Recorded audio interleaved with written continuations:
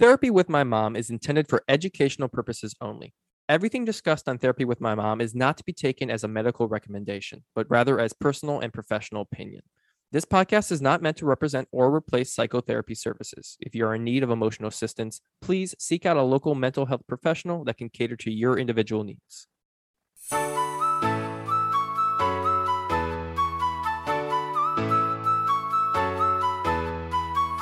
Welcome to Therapy with My Mom, a podcast hosted by a mother and son who love each other very much.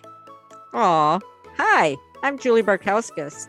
I'm a licensed clinical social worker, a certified addictions counselor, as well as a somatic experiencing practitioner. I've been providing therapy on an outpatient basis in my private practice for over 20 years. I'm Ryan Barkowskis, her son, and a millennial that was graced with having two parents who are both social workers. This podcast is here to educate our listeners on the various aspects surrounding mental health. Our guests will include individuals who are going to share personal stories on mental health struggles, as well as professionals who can shed light on the array of therapeutic approaches. We hope you enjoy the journey with us. Welcome to our show.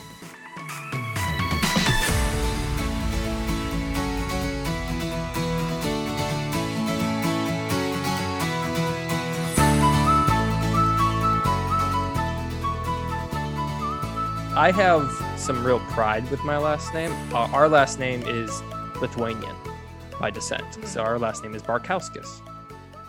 Why are you shaking your head? Have I pronounced, is it Lithuanian? Did I lose a syllable? Why are you shaking your head at me? No reason? Okay. Go ahead. I'm just saying not that I'm going to be an actor anytime soon, I don't think, but it's like Zach Galifianakis, what a crazy name that is. And why should I have to change my name just for Hollywood, Mm-hmm.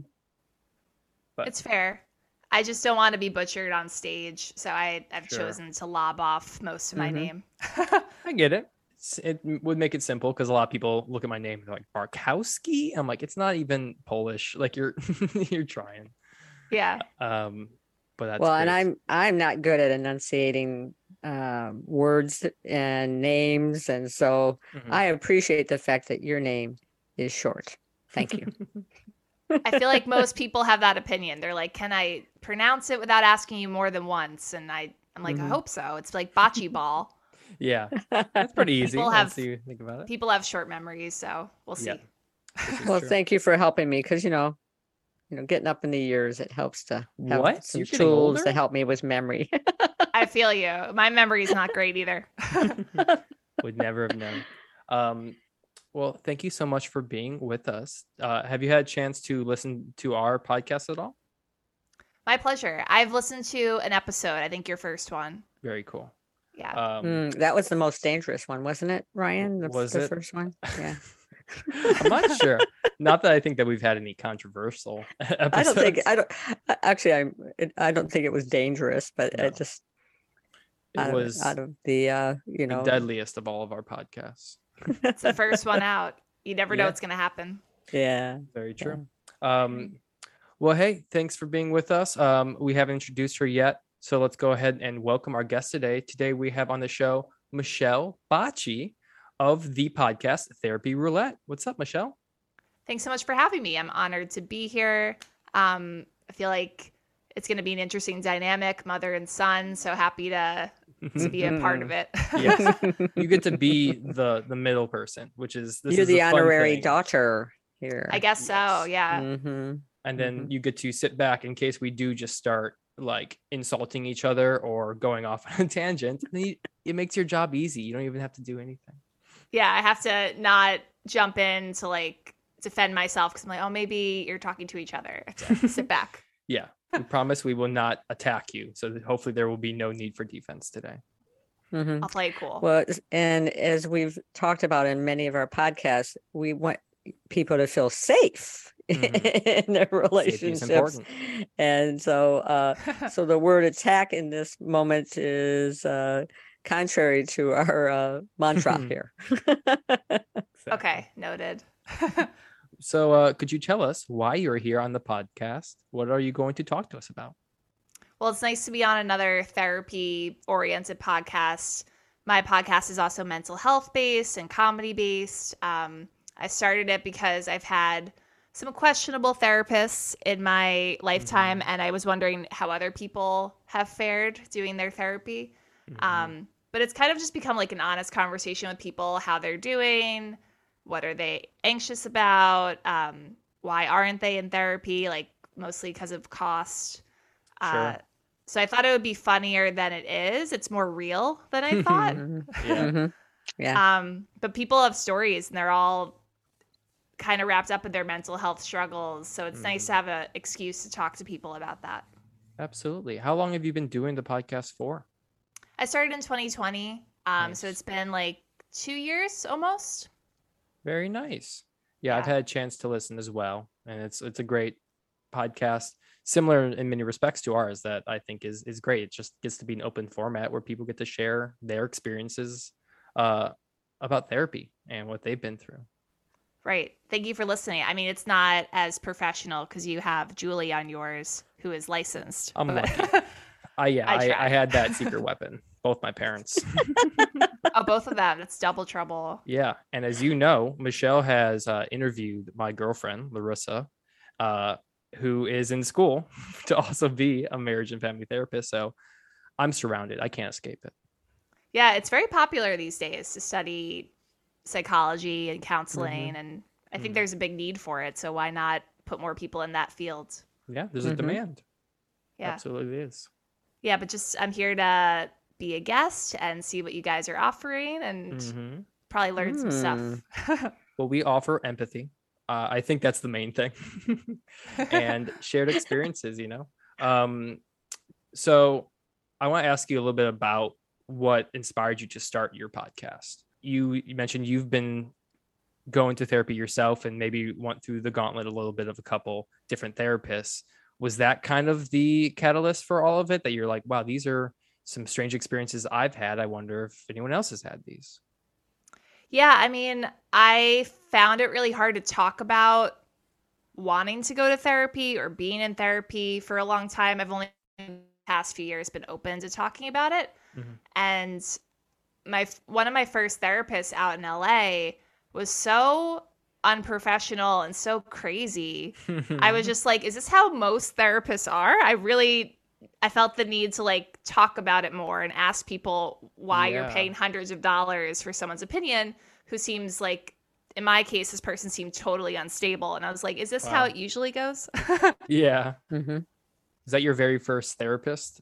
It was the first one. I tried to make it work. She wasn't my first one. And then she ended up ending things with me because she said I wasn't taking it seriously. She cut it off with you. Yeah. That's pretty interesting. Yeah. And I was like, okay, you gave me no warning. I feel like this is more clue that you're unprofessional, but thanks for your time. Yeah. Talk about and almost not like secure attachment to just cut you off like that. Wow. Well, and also basically like blaming you rather than even just owning, well, maybe we're just not a good fit. I mean, that would have been a more fair statement than to say you're not taking this seriously, or even ask the questions.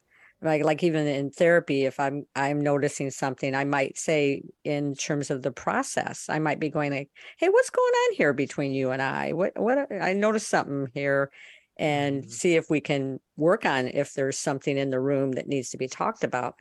And wow. Yeah. It was just it reflected like a lot of the way my relationships are with people, where I do a lot of the listening and the other person does a lot of the talking. So she did a lot of the talking every session. And I was like, I think the roles have been reversed and you're not happy with my therapy skills. She wasn't happy, with your listening skills. She's like, I feel like you need to be more active listener to my issues. Yeah, so it felt very weird. And then I couldn't stop thinking about it. I tried to make a joke about it, doing stand-up, and it was never like funny. It was clear that I was still hurt by the experience.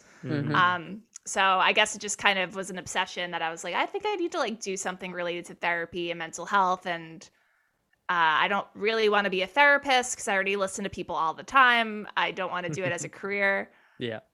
So it seemed like podcasting was the right choice. That makes sense. What do you do otherwise professionally? I have worked a lot of odd jobs in the past, and currently I work in accounting, which I got into during the pandemic. So I'm not like professionally trained as an accountant, but they have me keeping spreadsheets. Nice. Yeah. Keep And it pays the steady with that. bills. Yeah. Yeah. And I try to do comedy at night and write when I can. That's so cool. Yeah. I'd be so curious to see one of your stand-up shows. Do you do just stand-up, or do you like other forms of comedy?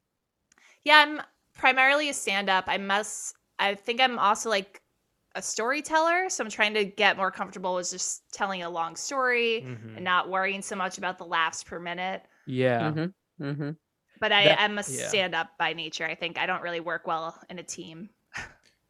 I'm so impressed by that, though. I've attempted to do a little bit of stand-up myself. And I think I am a little bit more team-oriented. So there's times that I think I would enjoy being on the stage and being the center of attention. But yeah, I've like tried to fall back on storytelling. Like as long as I have a structure, maybe I can just like get through this and people be engaged.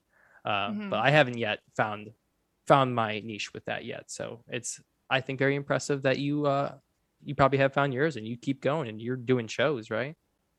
Yeah, I'm trying to keep going. It's, it's a thankless road. Of course. So yeah, my most recent therapist, one of the reasons I started seeing her was like, I didn't want to get discouraged doing stand-up all the time, because I really moved out to LA 5 years ago because I wanted to pursue comedy and entertainment. I wanted to land myself in a new city and give it a real shot.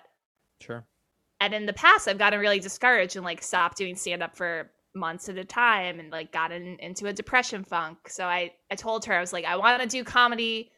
Can you keep me accountable, essentially? And I've been really good at it this past year or so. But yeah, it's discouraging day to day. It's not always the reaction you want. And, I'm making $0. So it always feels bad a little bit. Sometimes losing money if you have to pay for a drink or pay for your 5 minutes. Pay for gas. Yeah. Yeah. Yeah. It all adds up. Yeah. But it's fun. I mean, what's been your experience with stand-up? Also, time frame wise, moved out here about 5 years ago with similar aspirations. And yeah, I went to a few open mics. I hadn't found the best ones to go to. I think, I was still just finding the rooms that would start so late that it'd only be the same 4 open micers who are talking to each other. And that's not a really good place to test your material. You do kind of want some audience members that aren't just waiting for their turn. But I did like a little bit at Flappers here in Burbank, and got a 3-minute set that they booked on one of their shows. Oh, so cool. that was my biggest achievement in stand-up, was doing a 3-minute in a real show. And I had a cop out. Like my bit was kind of falling flat. My angle was I've had such a privileged upbringing that now I struggle to have material for stand-up. Like that was my angle, is like, I can't think of anything because my parents are still together, guys. Like, like Poor you. That was the whole thing. And I just kind of like freestyled it in the audition, and it did well enough. They gave me this time, but the audience wasn't liking it. And so my cop out was like, well, I need a little bit of oppression. I need something to struggle up against. So every time the audience wouldn't laugh, I'd be like, wow, guys, thank you. And then that would be the relief laugh. And so that ended up kind of working for me, but I haven't really done much since. Yeah.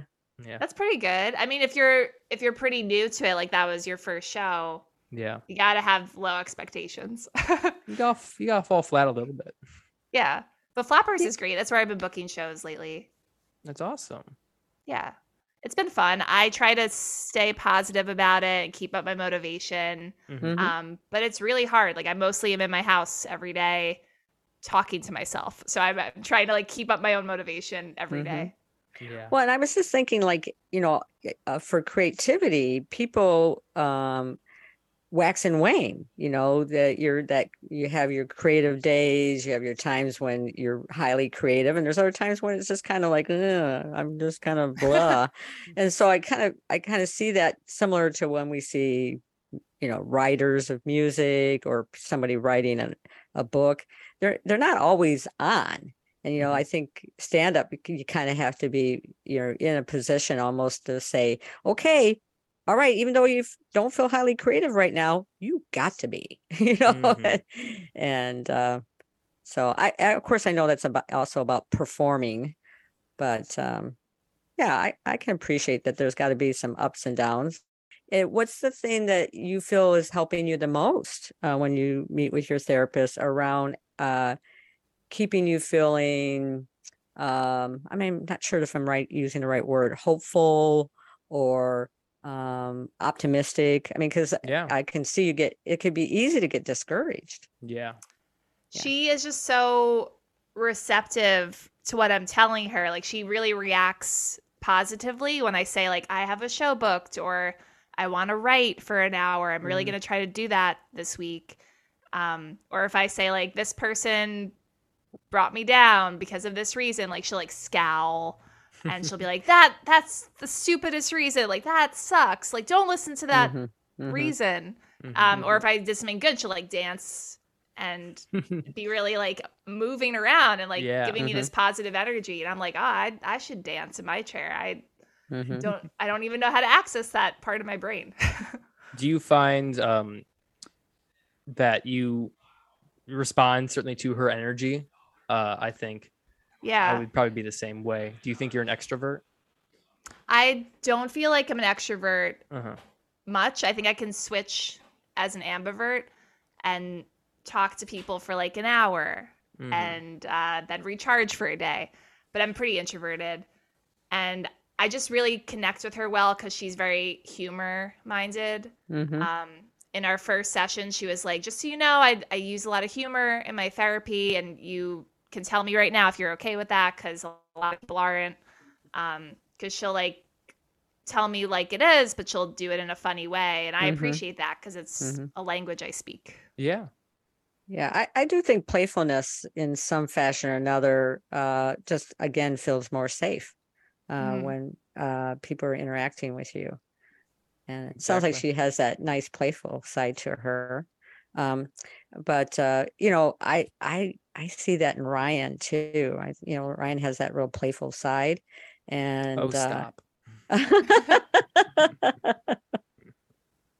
And he didn't get it from anybody in our family at all. So no, it just appeared.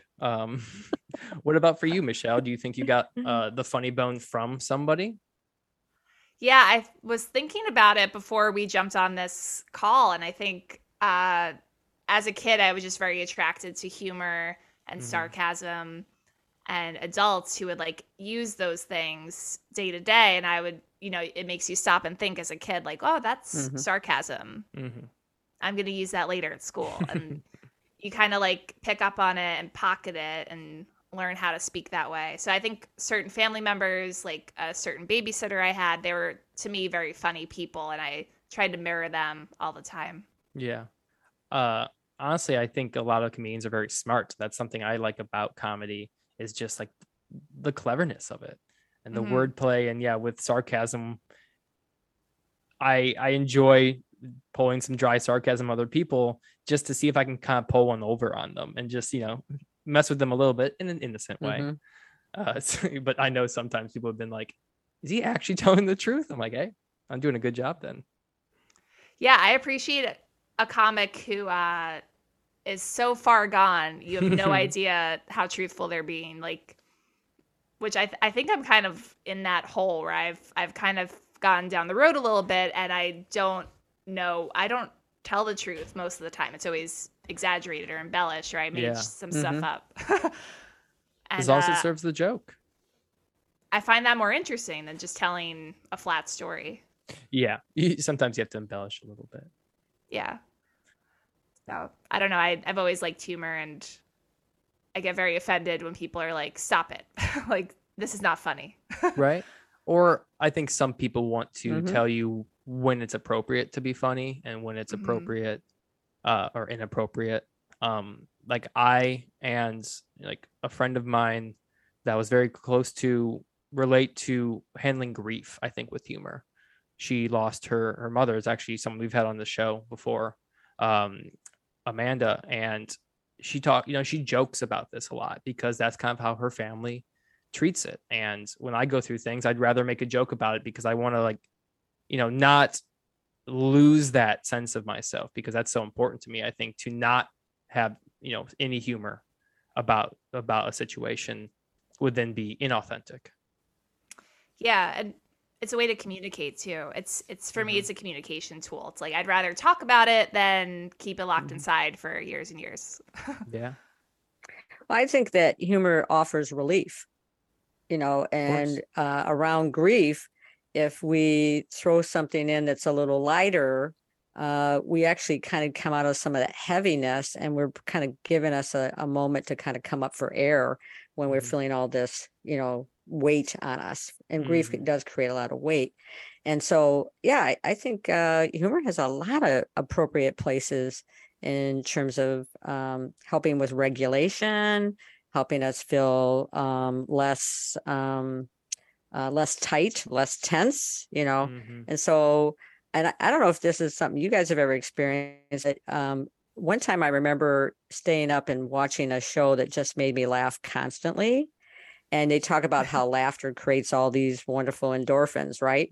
And I remember waking up feeling like the best I'd ever felt in a long time. And I went, "What's different?" And I went, "Oh, I just laughed my head off last night." You laughed yourself to sleep. Yeah, but the all the like neurological and chemical benefits that we get in our brain from laughter. I mean, they even have don't they have the laugh classes or something too, where they have people just I don't laugh? know. I haven't heard about those. Yeah, and they just have them go in and they just laugh. Ha, ha, ha, ha, ha, ha. I don't They know do if like you know a fake laugh until it becomes real. Well, there's something about that benefit. Yeah. So I'm by the way, when I share my information, I'm like, it's not thoroughly researched. She's like, I saw this headline one time. I just know this stuff, but I don't know it really accurately. I'm what we call a therapist of all trades and a master of some. I'll put it that way. Master of some is something. That's pretty good. I buy it. I could see people going to laugh classes. I've never heard of it, but I think it could exist. Yeah, that existed many, many years ago. I don't know if there's any out now, but I do remember it. Talking to a friend and him saying, "Oh, there's this class over here." Yeah, I get that feeling too. If I watch a good comedy or an hour of stand up and it's hilarious, and I feel so much lighter because I laughed in that time. Yeah. I want to ask something about kind of a stigma, I think, to stand up artists. What do I call it? Just stand ups. Comedians. I think there's maybe an understanding that a lot of comedians and stand-ups are kind of broken, right? There may be some unhealthy individuals that have a screw loose that need to go up, either desperate for that attention or to complete some sort of process that they didn't complete otherwise. What's your observation and maybe your take on that, having been in these rooms a lot? I think it's pretty accurate. I don't know if broken is like the term we should have fixed to it forever, but sure, it's pretty negative. There's like a void for a lot of comedians where it's like if you're not doing comedy and it's not live comedy, you feel broken. I definitely have felt that way, having done stand up in the past 5 years as consistently as I could, and then COVID happened. I didn't really do it for a while. And I remember meeting with my therapist the first few times and saying, I'm so hopeless feeling. I feel like I've totally lost my trajectory and I don't know what happened. And I hadn't done stand-up in a year and a half. And when I started doing it again, I felt much more like, oh, I belong somewhere and it's on a stage in Burbank. So yeah, it does feel a void and it's validating. I don't know what it is. I guess it's just not having gotten that anywhere else in my life. Oh, sure. Yeah. If you haven't received that, I can totally understand the motivation to then feel like you need people to relate to you. I think that's if you're, say, an observational comic, you're just trying to make funny observations. And if people laugh, then you're like, oh, okay, people have a shared experience with me, or they at least agree with me. And that is validating. That helps you feel less alone because you're like, oh, wait, I have a shared experience. There's other people who have done the Mhm. same thing, and that helps us feel closer to them.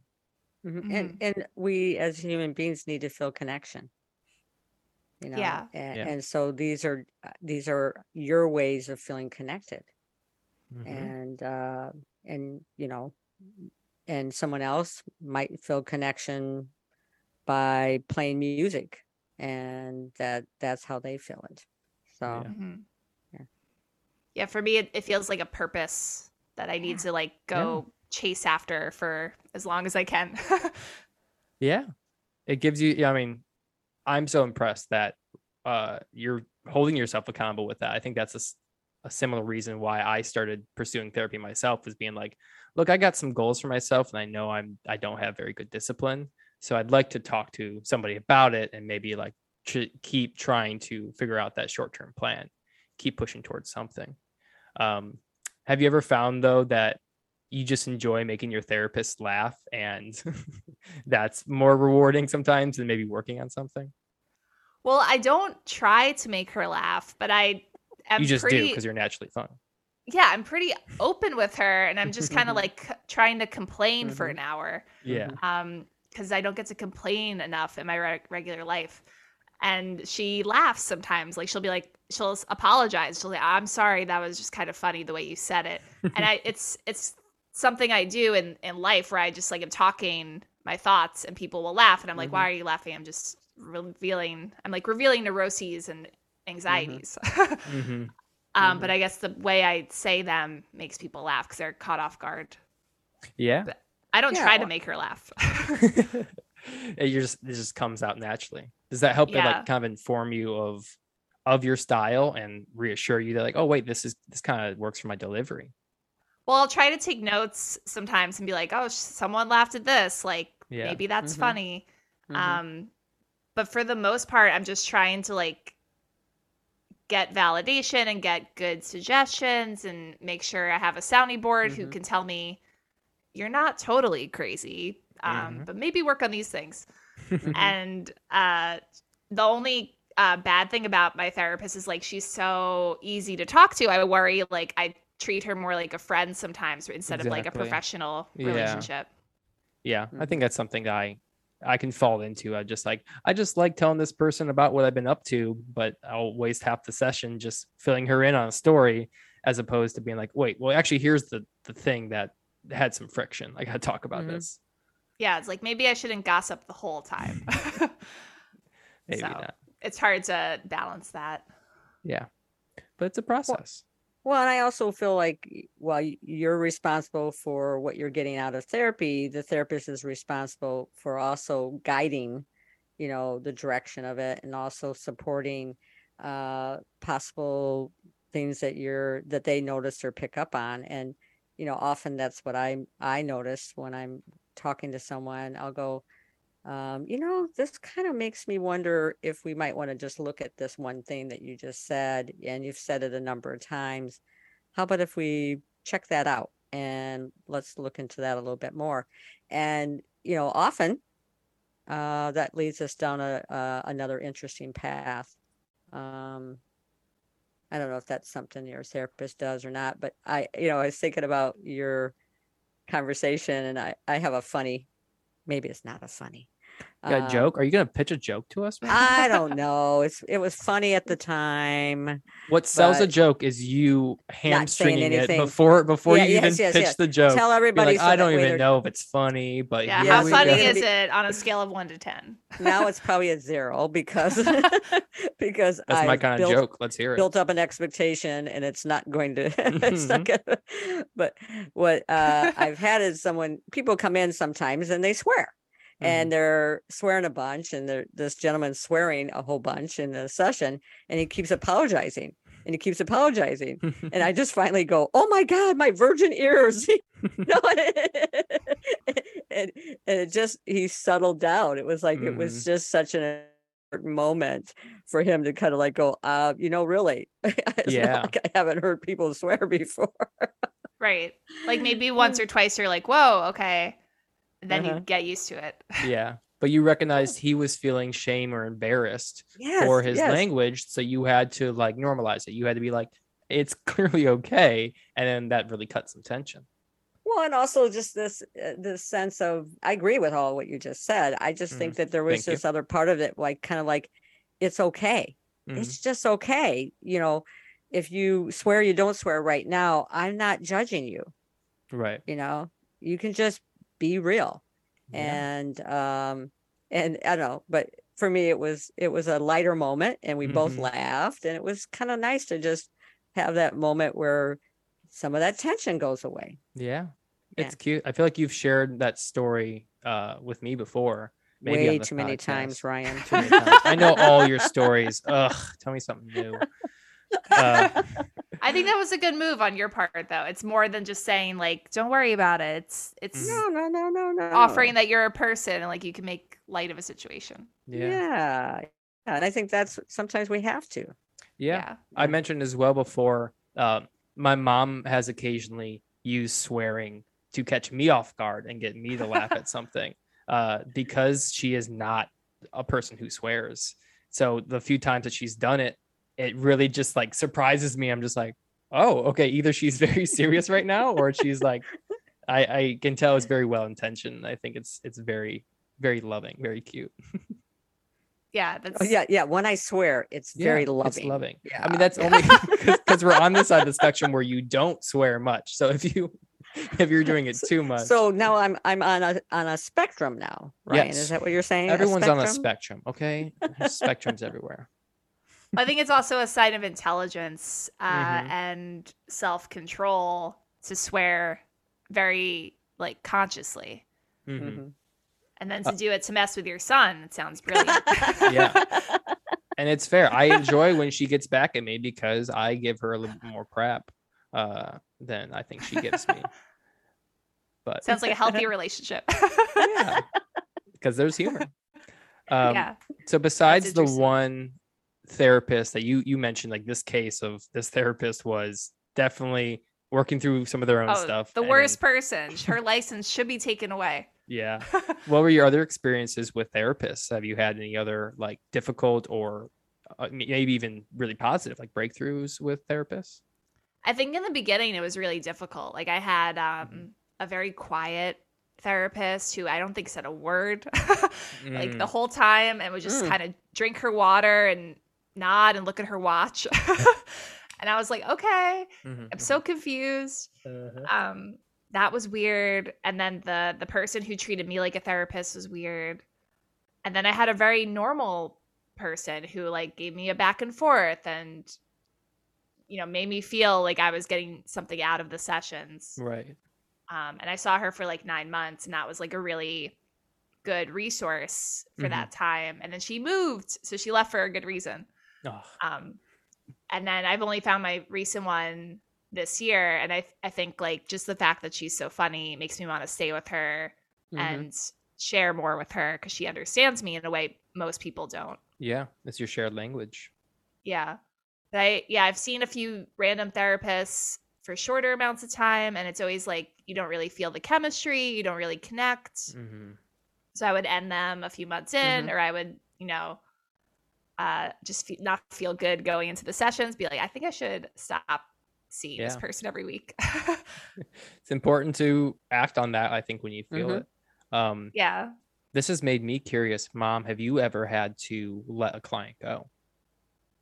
Let a client go. I think that there has been some people who've come in and it's not been a good fit. I actually had one that actually politely called me and actually said, you know, I was looking for something else. You're where you're headed is not where I want to head. And I went, oh, okay. Well, thank you very much for at least. That didn't take too long for them to realize that, did it? No. And that was good. I mean, I think to me it's, you know, that was appropriate in terms of just getting some insight too about like a person coming in with an idea of what they might be thinking that they need. And then my perception might be that I'm recommending something else, and that's okay. It's a recommendation. And, you know, I've terminated with people who I felt really needed to see somebody else. And they needed someone who maybe specializes in an area that isn't necessarily where I'm best suited for them. Or I've done an evaluation and said, I'm not the right fit. You really need to see somebody else. So, I mean, but I've also had people have just come in and, not come back, and sure. And so you're just kind of like, okay, okay, right. well, I guess that didn't work for them or however it might be. I got the message. It doesn't happen often, so everyone knows. But I gotta protect my profession here, What's your retention rate? How many people are you holding on to? Oh, I have a lot of people who I recently had someone I hadn't seen for over 8 years, and they just had another tragedy happen in their life, and they got back in touch with me. So I have a number of times that happens where I'm like, well, that's a good sign that they're reaching back out. At least they're not saying, I don't want to see her again, Right. Yeah. So I don't know. I don't know if that answered the question or if it answered like way too much more than what you asked. And then some. A couple other questions I hadn't asked, but it's always nice hearing you talk too. But that's not surprising to me, the ghosting of a client. Like, it's so scary to go start therapy or see a new therapist. I expect a lot of people like bail at the last second. Sure. Yeah, I mean, you've had clients just not show up, right? Like that's not out of the norm for them to just like miss the appointment maybe too. Oh yeah, I mean, again, all the above. People are human, and so what? It does help that and I don't know if this is something that your therapist does, but I have like what we call a 24-hour cancellation policy, and there's a great number of people will cancel. I once in a while there's just people who are rude that just don't show, and you try to call them up to say, hey, what's going on, and they don't call back. And those are but for me, I'm going to say this as politely, that's information to me about where that person is at also in their own journey. Sure. About being able to, talk about something that they need, or be forthright or honest or, and like I said, when I had someone call me back and actually have that conversation with me and give me feedback, I was impressed about where they were at in terms of their ability to have a conversation that was uncomfortable. Yeah. Yeah. Where other times it's like, well, we're avoidant. We're not gonna, we're not gonna. And so, and that's part of their relationship journey is that they might tend to avoid. That's some emotional maturity. I mean, I can relate to that in friends, the people that are the ones that cancel last second, or just like blow you off. I'm just like, ooh, okay, now I've learned something about you. Now I think I understand you a little bit better. But I really value the ones that give you an explanation, and then they understand. It's, I think, very crappy to blow your friends off. Yeah, I almost never cancel. I'm always like counting down the days. I'm like, when do we get to talk?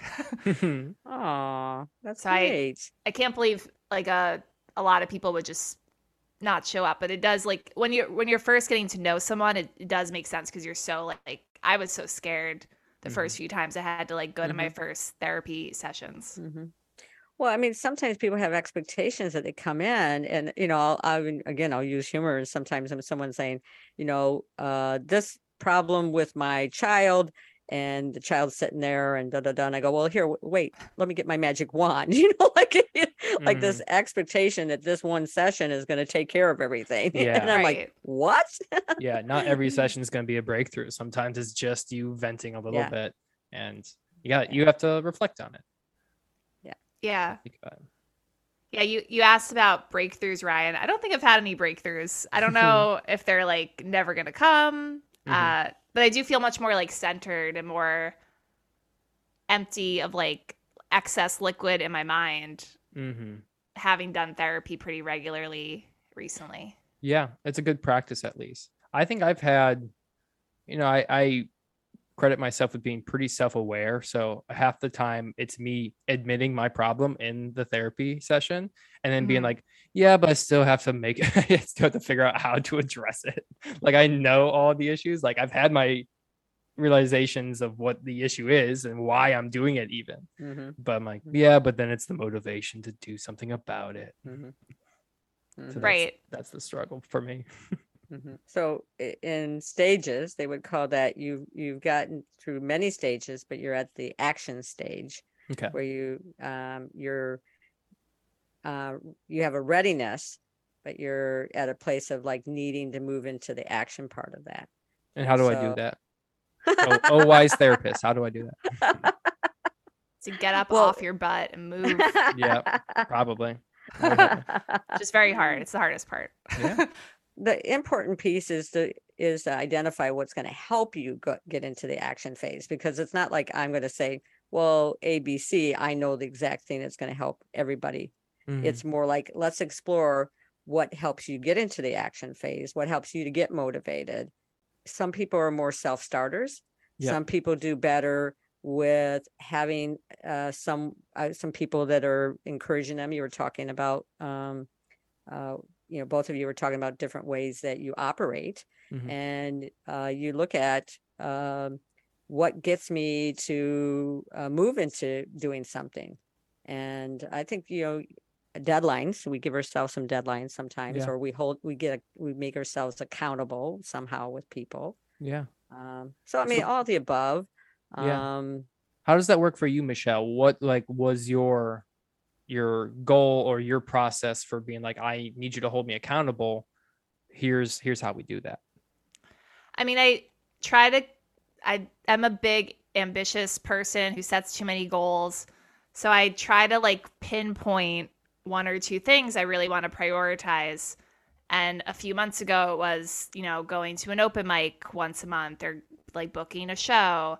And now I've done that pretty routinely where I'm like, okay, I know how to go to open mics. I know how to book shows. Can I clean my house? I kind of change my priorities sometimes because my house is very overwhelming. And I moved a year ago and I still haven't unpacked. Wow. So I need to address some stuff in my actual environment. And I'm stuck in that pre-action phase in my house and I'm sick of complaining about it. So I need to just start doing stuff. It's interesting because I think, there's the other side. There's also a trope with writers or creatives that they'll do every single other thing possible before they work on their assignment. So they'll clean the whole house before they get to doing. I cleaned the stove last week. Wow. Yeah. So impressive. I think I'm just going to, I might clean the whole kitchen. I might clean the whole kitchen, every appliance. I might just clean corners rather than unpacking a box of books or something. Yeah. So besides therapy, what do you think is your exercise of regulation? Is it something where you're listening to music and cleaning, or is it going for a walk? What have you identified as little practices for you? I hate cleaning, so that's how I'm procrastinating. I do like listening to music. I've got into putting on classical music if I'm writing or trying to focus, and drinking a caffeinated drink, coffee or tea or decaf at night. Yep. And just being you have your drink, do the thing you want to do, and don't open any other tabs. And I have to be really strict about it. And it's hard because I live with my boyfriend and he's home pretty much all the time. So he's very distracting.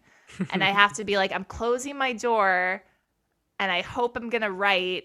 Please don't open the door. So it's hard to just balance that with another person at home. But yeah, I struggle to do these things, but I try to do them when I feel I have a deadline or a show coming up. Yeah. Does that help to have those deadlines to then have that pressure? Yeah, I definitely need deadlines to operate. Yeah, same.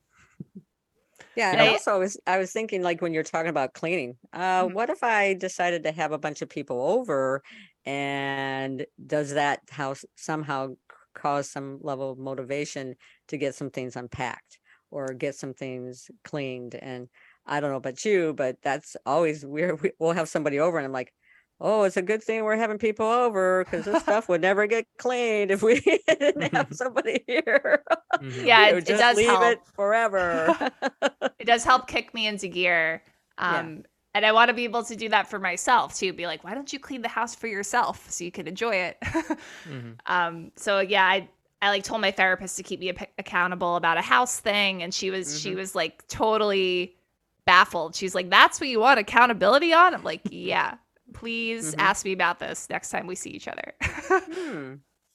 Yeah, it's anything that you feel like needs some work. I think that's totally fair. Yeah. I was going to ask you about a relationship. So you say you're living with your boyfriend. How has humor been in terms of like your relationship with your boyfriend? Like, what is the involvement of humor in that? Humor helps a lot because I think he's also a very funny person, but he's not funny in his like normal life. So he kind of saves it for me or for his family or people who really know him very well. And we can communicate in that way where we're like, if we're being weird or making a comment that might seem harsh, like we could bludgeon it with humor and be like, it's also a joke. Yeah. And we can like talk in a different way because we have a sense of humor shared. But yeah, for a while it seemed very like difficult to learn how to live with a partner. I moved in with him during the pandemic. We bought a house together last year. The house has been very stressful. Yeah, it's a lot of work. And it's felt very stressful for a long time. And I've like the first episode of Therapy Roulette, I'm kind of like processing all of it and being like, I thought I would live alone at one point. Now I live with a partner, and I had to like grieve my single self a little bit. Yeah. I think maybe grieve those expectations. I think Yeah. we have a lot of parallels in the time frame, and also, you know, I moved in with Larissa 4 months ago, almost 5 months ago, it feels like. So, you know, our relationship started over the pandemic. So a lot of it was like going through these processes. Fast forwarded. Yeah, exactly. And kind of, Yeah. I said we were dating in a vacuum. Like we had so much focus on each other. It kind of weirded me out. I was like, I need to know what it's like to have other stimulus and other like distractions even. Yeah, the idea of real life. Yeah. But what, you know, Yes. personally, what I found so important in this relationship is the humor. I needed somebody who got me and also just made me laugh. How does this relate to your childhood, Michele? I mean, I was raised in a big family, and I was raised Catholic, and I don't think we talked about anything really. Is that the kind of the origin of where you're saying maybe you didn't feel heard, and that was kind of the push to be the person on stage and be recognized now? Yeah, I didn't get enough attention for me as a child. Like I clearly give off that vibe in all the family photos. Like, this is me. You don't need the other kids in the photo. Like I'm like always pushing my sister out of photos. So I think that's why I have landed in a comedy career and why I feel the need to pursue it with all my power. Sure. Are you the youngest? I'm the oldest. You're the oldest. Ooh. Interesting. Are you the youngest? I am the youngest. And oftentimes we'll credit that as being like, oh, the one who feels like they need to be seen. That's often the performer. I think both the eldest and the youngest are ignored just at different times. Sure. I mean, we're all ignored at some point because there's too many kids. Yeah, can be. And dogs, and, you know, you get named or you get called the name of every other pet and sibling before it gets to you. Yeah. I'm still working through every single time my mom has done that to me. Still working through all those. Which is honestly a memory thing. Like I have to give credit to the moms and the people who keep calling their children by their pets' names. That was not something that happened. My mom is guilty of that. I would call him his brother's names. Yeah. But I feel like once or twice a dog name got in there. Yes, maybe on a couple occasions when there was no other children in the house. Sure. And then it was, well, now I've got just Bella and Ryan. Yeah, so it changed from that's never happened to admitting it might have happened. Okay, and if the jury would agree with me, this does establish a precedent. Yeah. Right. It's a lot of names to keep in your brain. Absolutely. I definitely like how Michele is helping me out in terms of my not having a good memory here. Yeah. Well, I relate just as a woman who I Yay. plan to have a kid someday. I feel like I'm very motherly by nature, which is annoying. But It's annoying. it's annoying to have this instinct to take care of little creatures. I don't like it. But I think it's hard because I already have that instinct living with my boyfriend, taking care of a house and like a fish tank. Like I'm like, oh, I have to take care of these things every day because he's not responsible enough to do it. Right? Like I have that in my mind. So I will soon be mixing up names myself. Yay. That's quite all right. Yeah. Yeah. Well, we're women, we're gatherers. And so therefore we're instinctively designed to be more the caretaker, more the making sure things are all come together, like the mother hen, and men are hunters. Yeah. And so we're not required to remember any names. It's just wife and it's child. True. You don't even have to have a calendar. Like the woman is expected to keep the calendar. I guess. Look, I don't know if we're getting into gender norms and roles necessarily, but debate here. But we are looking at. I think that's kind of gradually changed. Yeah, I hope so. Yeah, but it also can just depend on that dynamic. Which partner is better about this? So I think that can switch as well. Yes, be careful not to stereotype. I understand. All men are the same. I'll say it. A lot of men are similar. I'll say that. I'll agree. Yeah. I just count myself as a different. I'm not like other men. That's all I'll say. I'll give you the benefit of the doubt. You also, I'm sure, are younger than me, so you're different by generation. Yeah. I'm 14. How old are you? Yeah. I'm 15. You're 15? Just a little bit. Well, that makes me much younger. I'm enjoying this. So. Yeah, I'm 31, so 31, I am a millennial. Yeah, 27. So not too far behind. And I'm not saying my age. 38. I think she's 38. Pretty sure. Yeah. Well, I want to ask if there's anything else you want to mention as it relates to maybe your therapy or mental health journey, or any other stories that you kind of feel relevant about humor's influence in your life before we kind of wrap up today's episode. Yeah, I mean, I don't have any specific stories other than like it's very telling when you have like the urge to do something or chase after something and you're afraid of it or like crippling depressed about it where you can't leave your bed. It's telling that like you should do that thing. So that's why I've been trying to stick with stand-up and pursuing comedy and writing because I've been chasing it my whole adult life. And I feel like the need to like keep getting out there and keep doing it, even if it's really unrewarding most of the time, unfulfilling a lot. When it does feel good, it's like the best feeling in the world. So I feel like I have to chase that feeling. Yeah, chasing the dragon. That's exactly what that phrase means. So yeah, I guess just like there is hope if you look hard enough and if you take those action steps to like pursue the thing you're terrified of. Yeah, there's real courage in that, and it's very admiring to be like, here's the thing, that I know I'm afraid of, and I think that means I have to face it. I think that is something then I have to grow in. I have to face my fears. Well, it tells me that you have an incredible amount of strength to be, facing your fears and confronting your fears on a regular basis. I mean, I think, like Ryan said, that takes a ton of courage. So I'm amazed. Thank you. Yeah. It helps to leave your hometown and have no friends nearby to rely on. And then you just, it's just you. Yeah. There's no safety net. You're like, all right, I just have to figure it out. That is the ultimate test. Yeah. Yeah. So one of the things that we ask is, if you have a certain philosophy or mantra that you live by, or is there anything in particular that you practice on a regular basis about how you get through things or look at things?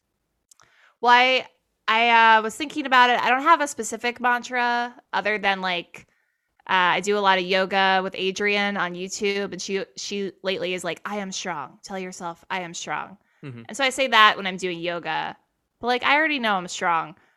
My new mantra is I need to rest. So I think it's like we deserve rest. Mhm. Michele, go rest. Like something like that I would like to adopt. I think the duality of that is pretty great. Like that you can, both of those can be true. You're like, I am strong and also I need rest sometimes. Like it doesn't take away your strength. I think a lot of ambitious people were just really hard on ourselves. And I am so hard on myself for like having a messy house, but I am physically exhausted most days because I'm doing all this other stuff. So I rest in between.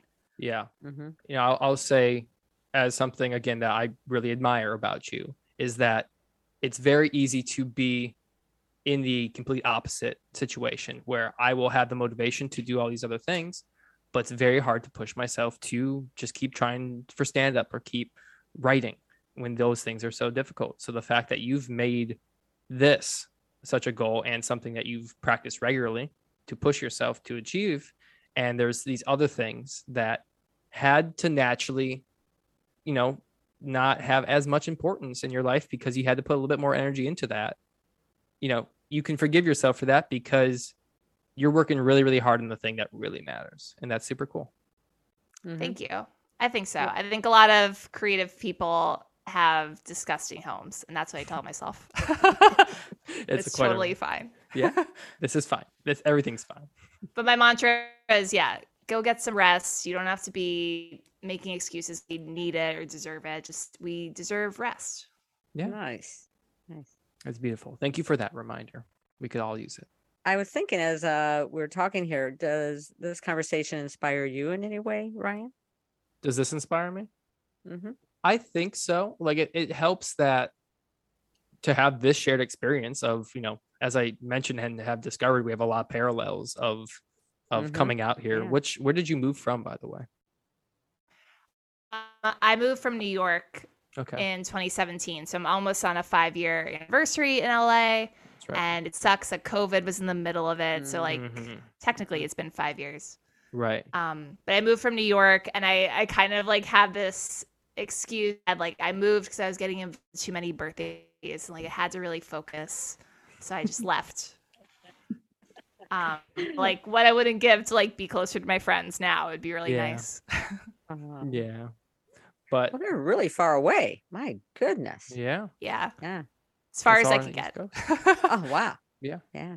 But as my mom asked, it does, you know, I am inspired that despite all those challenges and, you know, the difficult decision to leave some things behind, you're here and you kind of have your sights on what you want. And so that does inspire me to be like, all right, I got to push myself to do the same. So thank you. Yeah, no problem. It helps to keep reminding yourself. Yeah.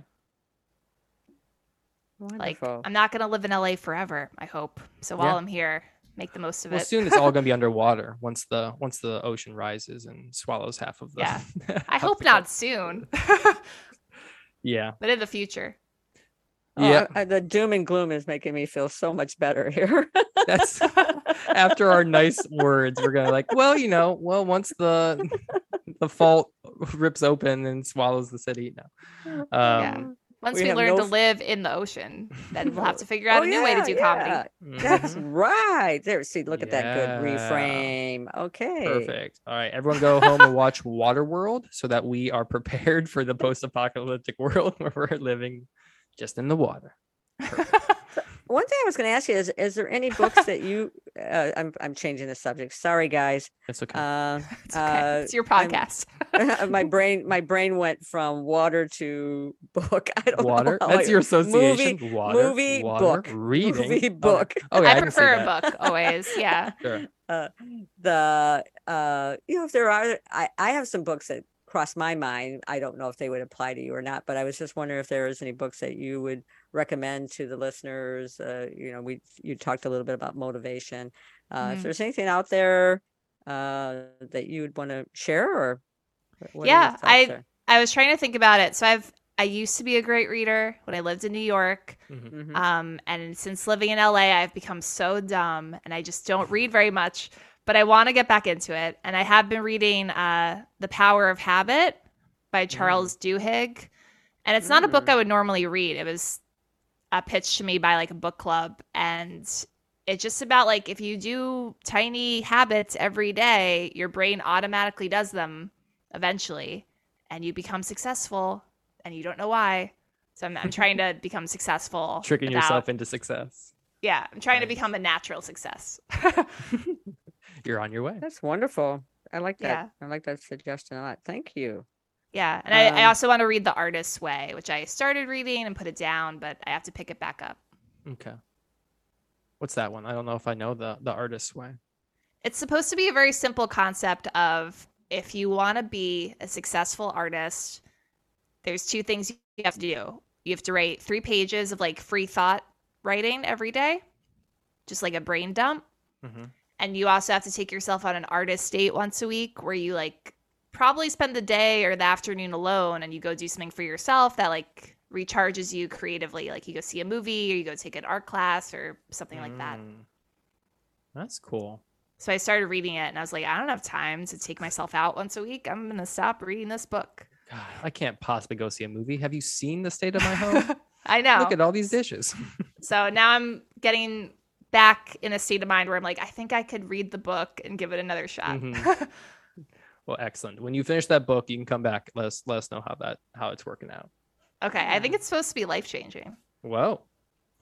We'll be the judge of that. Okay.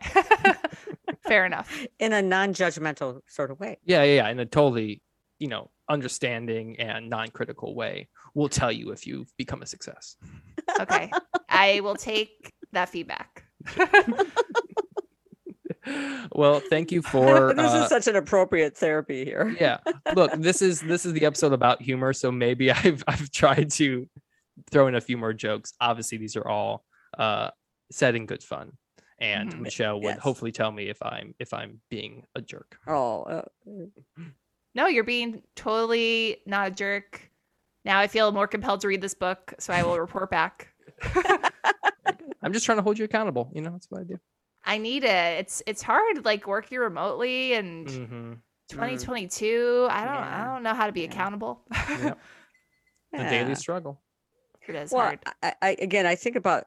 I'm always trying to orient to the part that's the strength part, and it's like you already are trying to find ways to be accountable. So to me, it's like that's the piece that I keep noticing. I notice I want to be accountable. I want to find ways to be accountable. And so already I see a real positive internally within you that I would just need to tap into and be curious about, like, hey, look at that part of you that really wants to, support you to continue to succeed and do well and is a driving force within you. Yeah. Thank you for pointing that out. I think I should get myself like a sticker book and reward myself. Absolutely. Yeah, I think I'm doing okay. Yeah. And in fact, there's you said you had a bulletin board. I'm not sure if that was mentioned here. It's blank. Maybe, you can't maybe see we it. could put some things on the bulletin board, little smiley face for all the times. Yeah, I got to start with putting something on it. It's totally empty right now. Yeah. It's a good idea. Yeah. Something to try. Yeah. Well, thank you, Michelle. Thank you You're for welcome. the recommendations of the books and sharing some of your time and stories with us. We really appreciate it. Thanks. It was a true joy. I'm so glad to hear that. This is super fun to have another podcaster, another comedian, another just observer of life. And we appreciate your time. Yeah, and your struggle is so real and so sadly normal for so many people in your line of work, and so I just really respect the fact that you're willing to come here and talk about it with us. Thank you. Of course. Thank you for letting me vent and complain and validating me. That's what we do. That is what we offer. I appreciate it. Well, if you guys enjoyed our conversation with Michelle and you want to check out her podcast, Therapy Roulette, yes. It's on all the major streaming platforms, right? pretty much everywhere. You can get a podcast on YouTube. Anywhere. Walk to the store, pick up a podcast. And what days does it come out? It's probably not at Blockbuster, but probably everywhere not. Else. No, not at the final Blockbuster. It comes out on Thursdays every other week, and we have a huge back catalog, so you can just start listening wherever. Amazing. Nice. Tune in Thursdays, just like ours. Mental Health Thursdays. Just get loaded up with all the good feelings and support you can.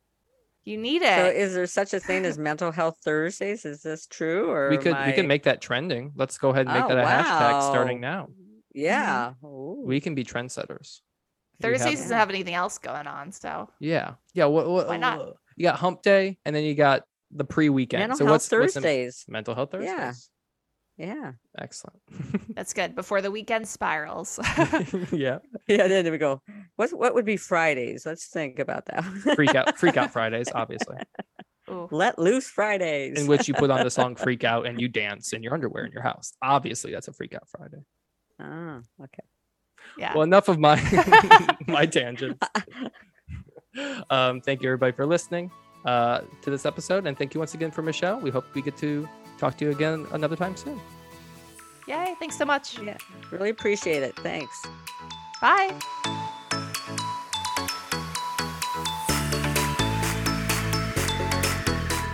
Fellow podcaster on the show. I think it's really great, and it's so cool how many similarities we have between our shows too. I thought it was really interesting, and I think that she really did shed some light on what I know you also struggle with. So I was kind of glad to kind of hear her in some ways kind of be inspiring for you. Sure. Was that like informative to you at all about like kind of just seeing someone else who's pursuing a similar thing and kind of some of the things that she's still dealing with and trying to stay disciplined? I think the informative part for me was actually just hearing her talk about it. I could just kind of feel her pain. And I know when you talked about some of that too, there is just how hard that is and how painful that is to, be in these situations and up on that mic. And to want something so bad and know the process to get there is often so painful and so discouraging. And so, the whole push to move ourselves across country to this place to work on this is already, takes so much energy. And then to find these rooms where oftentimes you just get beaten down even more can be hard. And so that's why, I told her, and I'll say it again, it's super inspirational to see anyone who's like, I just want to keep doing it because it's important to me. Yeah. And I think that she is wise to have someone who's also encouraging her, because when you're discouraged, you really have to have some resources or a community that's continuing to support you and encourage you. So gotta get someone in your corner. So that makes me think how I might want to do that more on your behalf as well. Yeah. You know what? You already do it plenty. So thank you. Well, this was a great episode. We hope everybody enjoyed it. And as always, let us know what you thought. Like, comment, subscribe, all the things. And we'll talk to you guys again next week. Yeah. And I was just thinking, maybe there's something you all might say you need some encouragement in. And maybe that's something you could respond to and give us some suggestions or some ideas of topics about like what other things might be things that people need to be encouraged about. Sure. We can start off an episode with some affirmations. So there we go. A little bit of encouragement, maybe. I like that. Yeah, I like that. Cool. Very cool. Very cool. Oh, such a good idea. That's because we're working on our creative brains here. All right. Well, I'll let you go, Mom. I love you very much, and I'll talk to you next time. Love you too. Take care. All right. Bye. Bye.